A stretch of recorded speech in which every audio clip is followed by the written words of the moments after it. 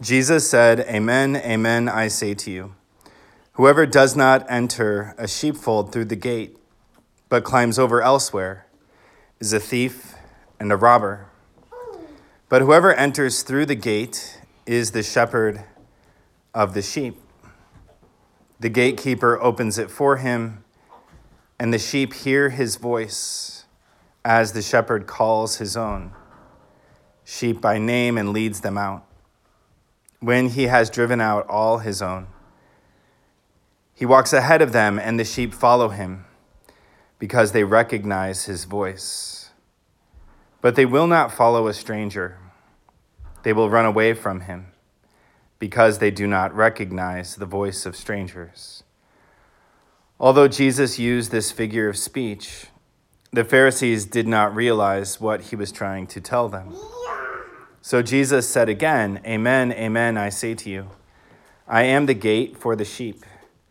All who came before me are thieves and robbers, but the sheep did not listen to them. I am the gate. Whoever enters through me will be saved, and will come in and go out and find pasture. A thief comes only to steal and slaughter and destroy. I came so that they might have life and have it more abundantly." The Gospel of the Lord. Praise to you, Lord Jesus Christ.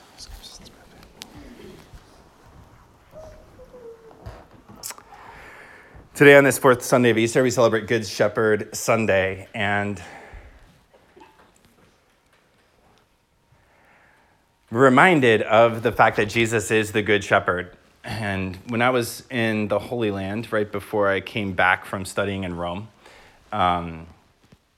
the priest that I was with, he and some others from the group went and bought me this wood carving, like olive wood carving of the Good Shepherd. And he talked about how, like, that image of the shepherd carrying the sheep, he has this backstory. And the backstory is that when sheep would go away and they would stray and they wouldn't follow the shepherd would break the sheep's legs and then carry the sheep around until their legs healed.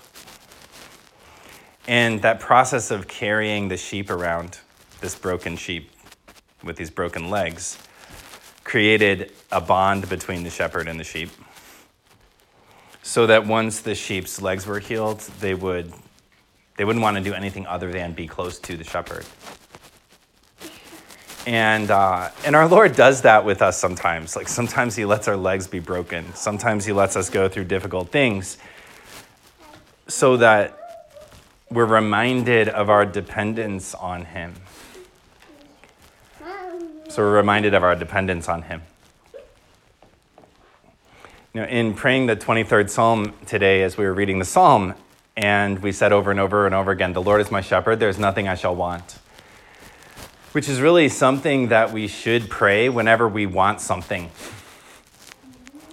Like, whenever a young person is thinking, right now, I really wish we were having baseball season, and I want to play baseball. Okay, the Lord is my shepherd, there's nothing I shall want. Like, I don't need that right now because I have Jesus. Or when I'm thinking to myself, like, I really want to be on an airplane traveling somewhere right now. The Lord is my shepherd, there's nothing I shall want. You know, or I'd rather be in school than having mom homeschool me right now at 9 p.m. The Lord is my shepherd, there's nothing I shall want. And I think right now, as we've been in this time in the church of being distant from our normal way of worshiping, and there's a longing in our heart to get back to normal, it's also a time in which our Lord desires to carry us on his shoulders so that we'll never want to stray from him again, or we'll never want to be distant from him again. You know, in the Acts of the Apostles, that first reading, Peter preaches this sermon, and then thousands of Jews are converted.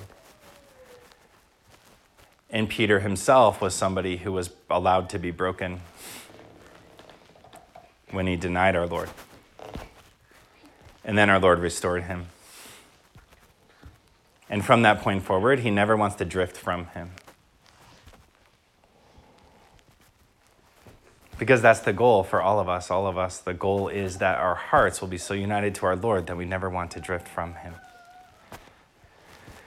And so today, let us pray that in the midst of our own brokenness, in the midst of the things that we miss, in the midst of the suffering we undergo, whether that's the suffering of the loss of what our life would be, or the deeper sufferings of our heart, that we recognize the shepherd who desires to carry us, that we come to know his voice, and that we will always follow closely to him for the rest of our lives.